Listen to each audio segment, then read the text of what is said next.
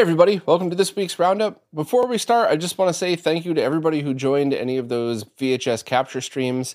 I right now have listed almost all of the extra equipment up on eBay if anybody's interested in it, and I will have one post coming soon and a bunch of others to follow just to kind of discuss what I've learned and all of the testing that I've done. So thank you for anybody who joined. That absolutely will eventually be posts and a video or something, but if you're looking for awesome capture equipment, please check the link for the eBay stuff. But anyway, let's jump in and see what we got this week. First up, pre-orders are now open for a vinyl version of the Contra Shattered Soldier soundtrack. This was taken from the PS2 version, and it is available from a bunch of different sellers, US, UK, EU, all for about $40, and it's due to ship at the end of this year, so you should receive it before year's end. It comes on a 2LP yellow and orange and red splatter vinyl, and there's also a couple other variants available. So if you're into soundtracks on vinyl and you like Contra Shattered Soldier, definitely check out Crystal's post for the details and see if you want to pre-order one. Next up, Lewis from Zez Retro just did a podcast with Dan, the creator of the Light Menu, which never got released for the SIO. And this is a podcast that I think you all should probably listen to because it paints a very clear picture of what goes on a lot behind the scenes. And I've dealt very often with some of the same stuff that Dan's dealing with. And depending on who the people are, I've chosen different ways of handling it. And it's very interesting to see because I've gotten legal threats all the time for things that are absolutely not anything that would ever work. Like you can't sue somebody for saying, I like the color blue better than the color red. But I've had people come after me before and I normally just ignore it. Sometimes I respond with something not so polite and then ignore everything else. But depending on the people who come after you, the legal option might be their first threat, but then they might result to things like everything that Dan talked about. And then you kind of have to make a choice. Do I do the right thing and have to deal with all of this crap? Which, let's be blunt, people with jobs and families and friends and hobbies and real lives don't have time for that. They'd rather just walk away and say, you know what, this isn't worth it. Even though walking away says that the person who's bullying you wins, and that kind of allows them to continue doing it because they've never had real consequences for doing it. So it's weird. I don't know if there's ever a real right answer to this. And then there's also the other side is what if everybody in the community jumps up and takes Dan's side and the right thing happens? Well, every time that happens, usually there's a residual group that loved the thrill of the hunt and want to keep going after people. And very often it lands on people who don't deserve it next. And it becomes a personal thing and not doing the right thing. So I don't know if there's ever a right answer for stuff like this. I just know that this is one of the first times that I've heard exactly what's happened to me and quite a few other people actually out in the open for people to listen to. And most of the time, I just don't back down because that's what I have to do to continue to get the truth out about things like, I don't know, lag test results and, which things perform better than others. These aren't deep-seated political topics. These are ones and zero nerd things, but I still have people coming after me for this, especially behind the scenes in the shadows type of shit. So, it's weird. I don't know if there's any right answer, but at the very least, it would be nice if everybody heard what happened. You could draw your own conclusions. You could come up with your own opinions, but it's certainly something that, I don't know. I'm glad the info is out there. I'm sorry this happened to Dan. And I really hope that, I really hope this stops. I really hope we all figure out a way to stop the ability to bully people like this. So let me know what you all think. I'd love to hear if there's I'd love to hear opinions or possible solutions. And, I'd also really like to see the Light Menu released so people who own a SIO could actually, get some new updates for it. Next up, Greg from Laser Bear has been selling SNES and Genesis to USB controller adapters. Now, Greg's been selling these for a while. My apologies. I was supposed to write a post on this months ago, but Greg was going to send me prototypes, and I forgot to follow up, and then, totally my bad. So if you've already bought one of Greg's LaserBit adapters, this is exactly that. It's the same thing that Greg's been selling since he released them, and they are awesome. They are my go-to adapters. These are based on MacGyver's 1 millisecond conversion boards. So if you're using one player, then it's a 1 millisecond of lag. And if you have two controllers plugged in, it's 2 milliseconds of lag. So still basically zero. And I know a lot of people seem to get mad at me when I say that. I think they're misunderstanding.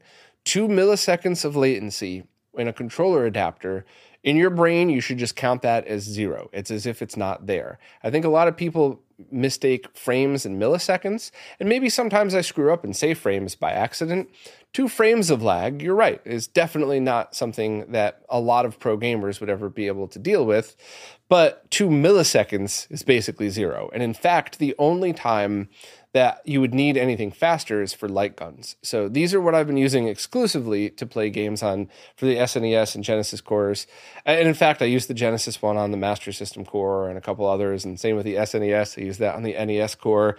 But other than light guns, these are the go-to for me. You would only need snack adapters if you want to use original light guns. But as far as just gaming, there's no need for anything other than these 1 millisecond adapters. The price is $40 for the SNES version, completely assembled, and $35 for the Genesis version. However, if you want to save some money, there are some kits available, so you can get the parts, but just solder them all together yourself. So, you save yourself some cash that way, or maybe you just want a fun little do-it-yourself project to work on.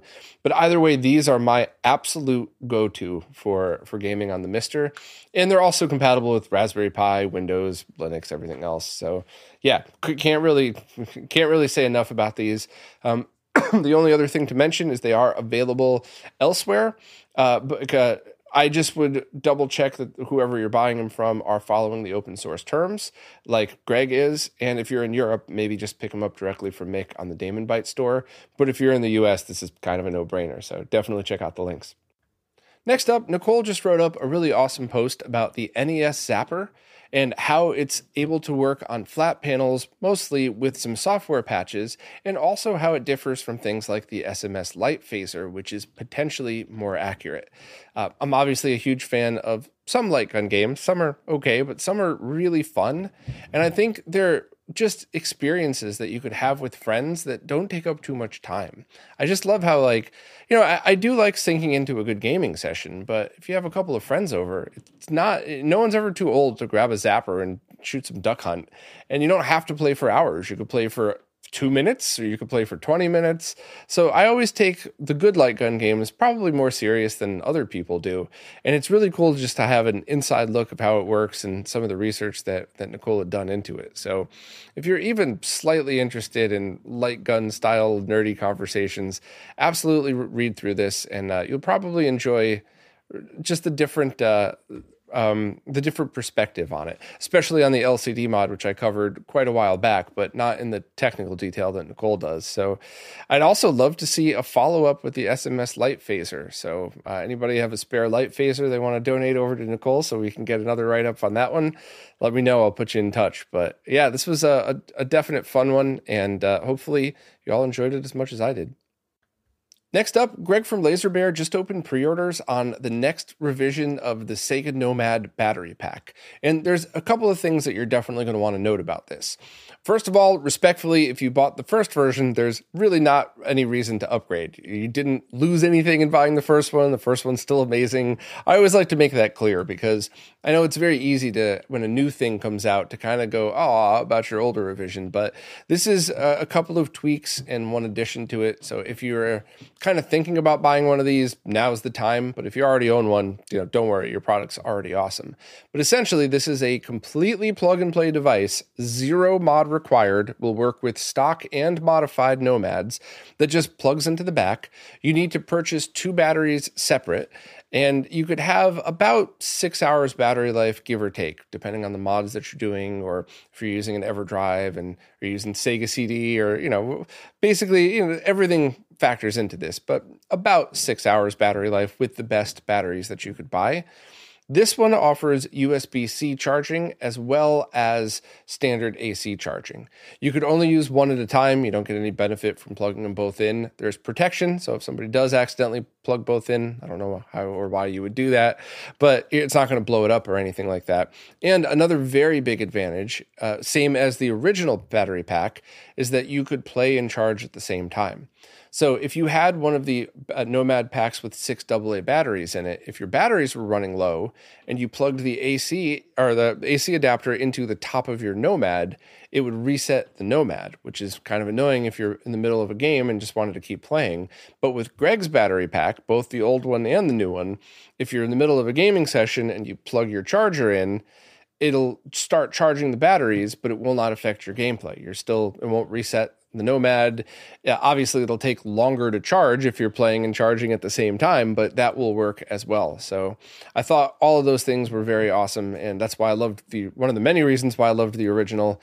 But this one, adding the potential for USB-C charging is pretty cool too, because I imagine there's people out there that have a good tablet USB charger, but don't have an original Genesis charger. So if you have one of those junky ones that weigh about an ounce and it cost $1 on Amazon or AliExpress, that you might want to just use a really good quality tablet charger or something instead to charge your battery pack. So that's pretty cool. Another addition is the battery door slides up instead of down. I thought that was pretty neat. I'm not really sure why it would be a problem going the opposite direction, but that's cool. That's maybe it's because it would pop the Nomad pack off. I don't know. I never had a problem with it, to be honest with you.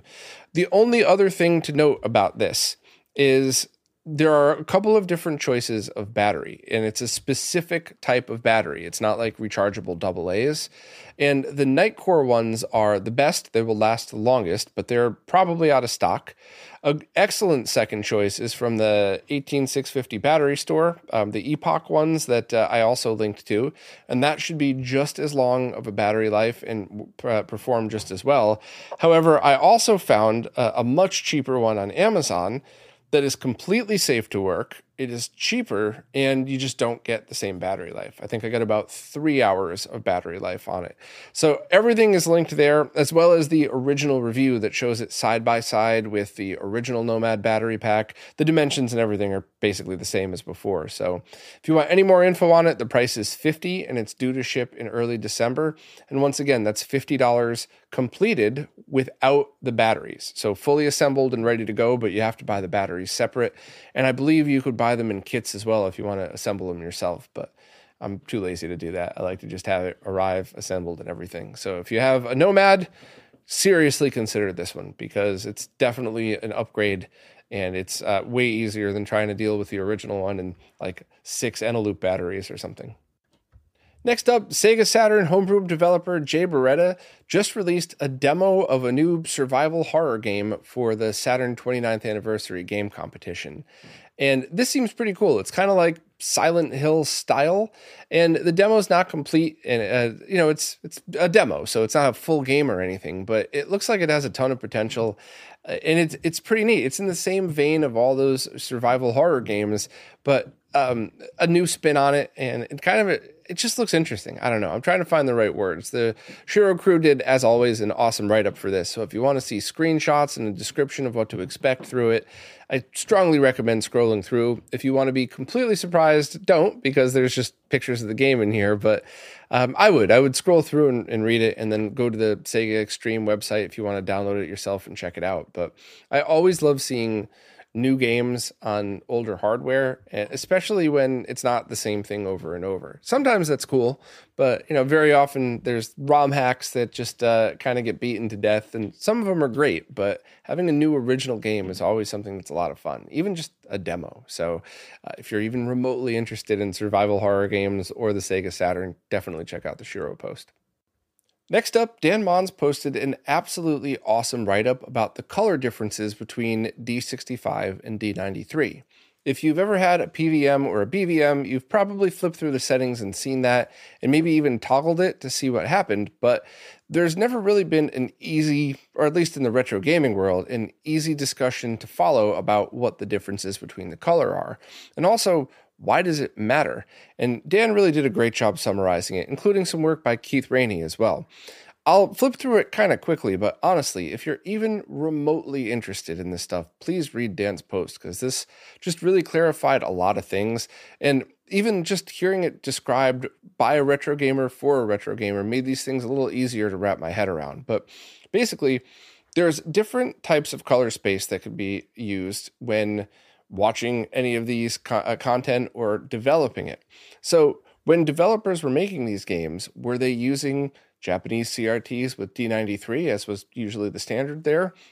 Or were they thinking about the D65 color, which is what most other people would probably have seen? And while Dan gets into the details, I'm just going to kind of skip right to the examples and hope that you'll go back. But there's quite a bit of difference if you have a decent monitor as to what the colors actually look like. And there's certainly some hints that think or that allude to the fact that maybe some games were developed in D93, which is why they might not quite look right no matter what on different CRTs. Dan did a really great job showing differences between orange, yellow, green, and blue for Zelda and Super Metroid. And it really highlights how drastic the changes are. And one thing that Dan posted that was kind of interesting is the Wii's Twilight Princess was kind of a warm game. And when used in D93, it sort of looks correct. So it almost leads you to believe that the displays that were used were already calibrated to D93. So we might technically have all been looking at that game wrong. So it's a really awesome post. I strongly recommend just reading every word of it to just take all of this in. But at the very least, check out the color differences, both in the squares, but also in the screenshots, so you can see as it scrolls through how very different, subtle, but different games like Zelda and Super Metroid look with the different color spectrums.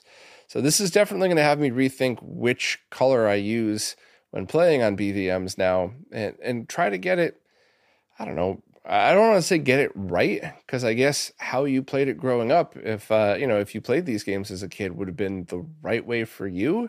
But I don't know. I think I'd like to see it the way the developer saw it. So definitely check out the post, and such great info in here. Now it's time for this week's Mr. Updates, care of Lou from Lou's Retro Source. As usual, I'm just going to skim through these different topics, but if you want to hear any more info on it or see some visual examples, please check out Lou's video. First up, if you're using a controller adapter based on Sonic BR's RetroZord design, a new firmware will soon be released that adds things like user-selectable output modes between X input, switch, PS3, D input. It adds rumble with X input, analog triggers on X input and PS3, and NegCon and JogCon will work on all output modes, but the spinner is always on D input. So kind of important updates if you're using anything based on that design. Next up, Track 17 posted an image of Total Carnage's test menu running on the Mister. Total Carnage is a twin-stick shooter arcade game from the 90s, which would be a kind of a fun addition. I also just modded one of my arcade sticks to also have a spinner, so I wonder in the twin-stick configuration, could I use the spinner, maybe? I don't know, I'll have to mess with that and see. Next up, RetroFrog has released the 3D files to his small console-style Mr. FPGA case, and this specific one doesn't use the standard USB hub plate, but uses a cheap 4-port USB hub. I've seen pictures of this thing. It looks really cool. If you're a 3D printer, definitely check out the links and see. But I'm always appreciative of newer Mr. cases, especially ones that add something. Does it look like a console? Does it route the ports to the back? Is it just super small and compact, like my favorite, the Retro Castle case? So thanks, Todd, for doing these. I really like seeing stuff like this. Next up, Hans Beyer updated us that Mistex with the Pi Zero is now working, and Antonio Villena has made a Pi Zero adapter board that could possibly give the RTX 100T Mistex compatibility. So there's still DDR memory issues that need to be solved, and currently you can't run any Mr. Core on it, but it is very, very neat to see some of the whole Mistex architecture being ported and could possibly start to see stuff running on different platforms. There's the Laserbit controller adapters that I already talked about. Hotego still is working on the Splatterhouse core, and what's holding it back is the MCU chip that needs some new instructions. But thanks to the ongoing MCU work, the Bubble Bobble core has been improved, and future work on improving Double Dragon will also be made using that. And The N60, the N64 core can now run Pokemon Game Boy games with the transfer pack in Pokemon Stadium. You can either use real N64 peripherals through Snack, or just use the emulated just use the emulated transfer pack within the core. So that's pretty incredible. That really just goes to show the accuracy of it, if you could even do Game Boy transfer pack games through the Snack adapter. So that's pretty awesome. There's also a ton of graphic bugs fixed in the RDP and a bunch of other little things that Robert's just continuing to perfect on that core. So thank you so much to Robert for continuing all of his wizardry.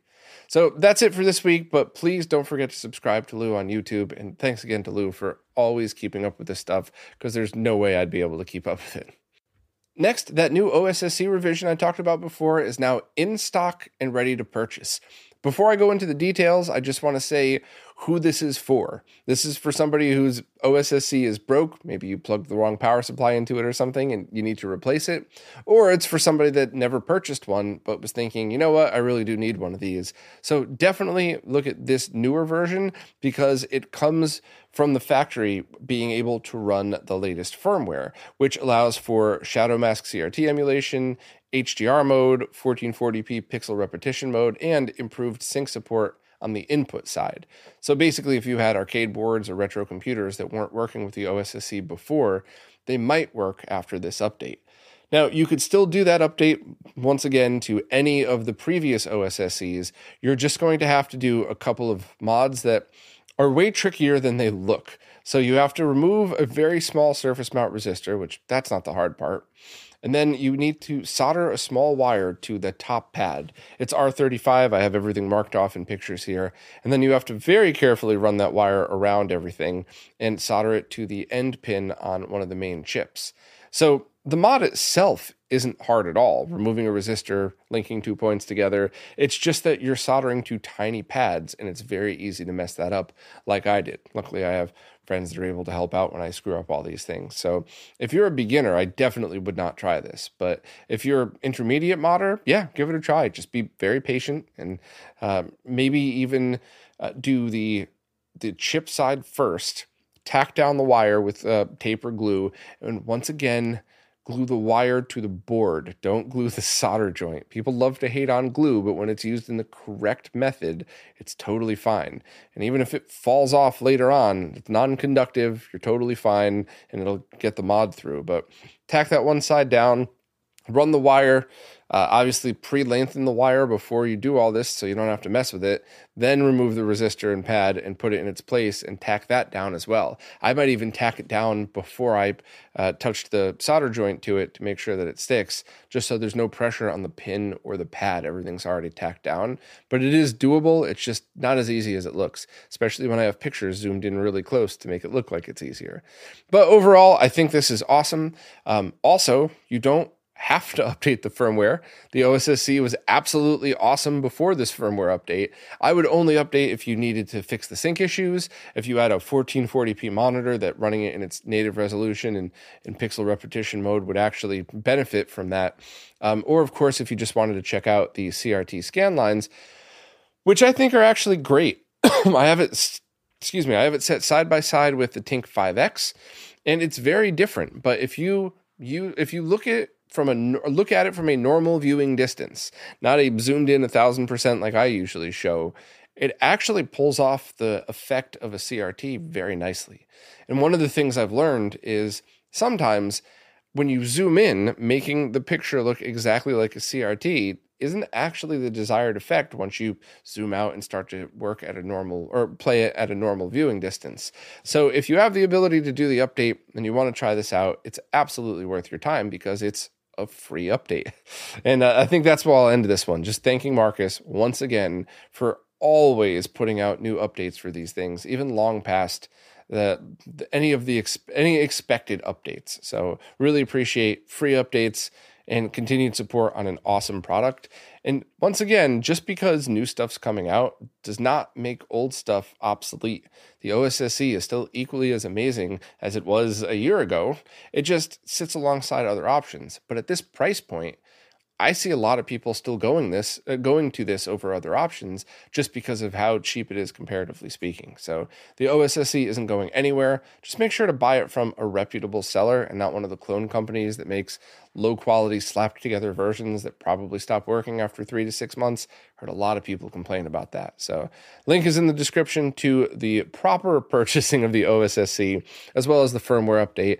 And if you need to have the mod service done and you're in Europe, you might want to go right through Video Game Perfection. And if not, just contact your local modder and see if they'll be able to do it for you. Wobbling Pixels just posted an awesome tutorial for calibrating the ADC settings in your RetroTink 5X. Now, I have to start by saying you do not need to do this. I always like to drive the point home in every kind of RetroTink related conversation that the only thing that you need to do is power it on, select your input, and that's it. That's the only thing that you ever need to do with a Tink product. However, there's a lot more you can do. And one of the things I always talk about is no two consoles are the same. And this comes down to a lot of factors, but also a lot of the components that were used were 5 or 10% tolerant components. So that means if you have a 100 ohm resistor, it might actually be 95 ohms or 105 ohms. And you do that throughout an entire manufacturing process. You could have two of the exact same motherboard revisions that are, a couple of serial numbers apart that actually output much different RGB levels from each other once you really dig into it. So what Wobbling Pixels did is show you how to use test patterns to calibrate the ADC, the analog to digital conversion settings, in order to make it output the correct brightness level. So this is something that you only have to do once per console, but it is to your console. So don't copy any of the things only of the numbers that Wobbling Pixels showed. Just copy the procedure and follow it on your own. And the only other last tip I'll add is when an image is slightly too dim. So instead of the exact 714 millivolts that is expecting, or that most devices are expecting in the analog video world, if it's at 700, 685, you're fine. All you might need to do is turn up your TV's brightness, or just, if you're in a dim room, it probably looked totally fine anyway. However, the moment you start going over 714 millivolts, the image starts to wash out and you actually lose information. So turning the brightness down on your TV is not going to fix anything. So while this is much more relevant on the console end of things, I'm word vomiting all of this just to tell you, if you're messing around with your ADC settings, and you're kind of going back and forth between one or the other, always default to the slightly dimmer instead of the slightly brighter, just to make sure you're not losing any data. And unless you're actually putting the stuff on a scope and testing as you use it or anything like that. But if you did that, you probably wouldn't be using the ADC on the Tink to tweak anything. So just wanted to add that, a tiny bit too dark, always okay. A tiny bit too bright is still fine. It's not a safety issue, but it's not as good. And of course, in a perfect world, it would be nailed directly in the middle, but not all of us have eyes like FBX and Tech. So if you're going to look at a screen and eyeball it, a little too dim is probably a better way to go. Well, that's it for this time. As always, thanks to everybody who watches, listens, plays nicely in the comments, and especially thank you to everybody who supports in any way possible, because you are the only reason all of this stuff is continuing to move along and all the behind-the-scenes stuff keeps happening, and of course, the weekly stuff. So honestly, thank you all so much. I really appreciate you, and I'll see you next week.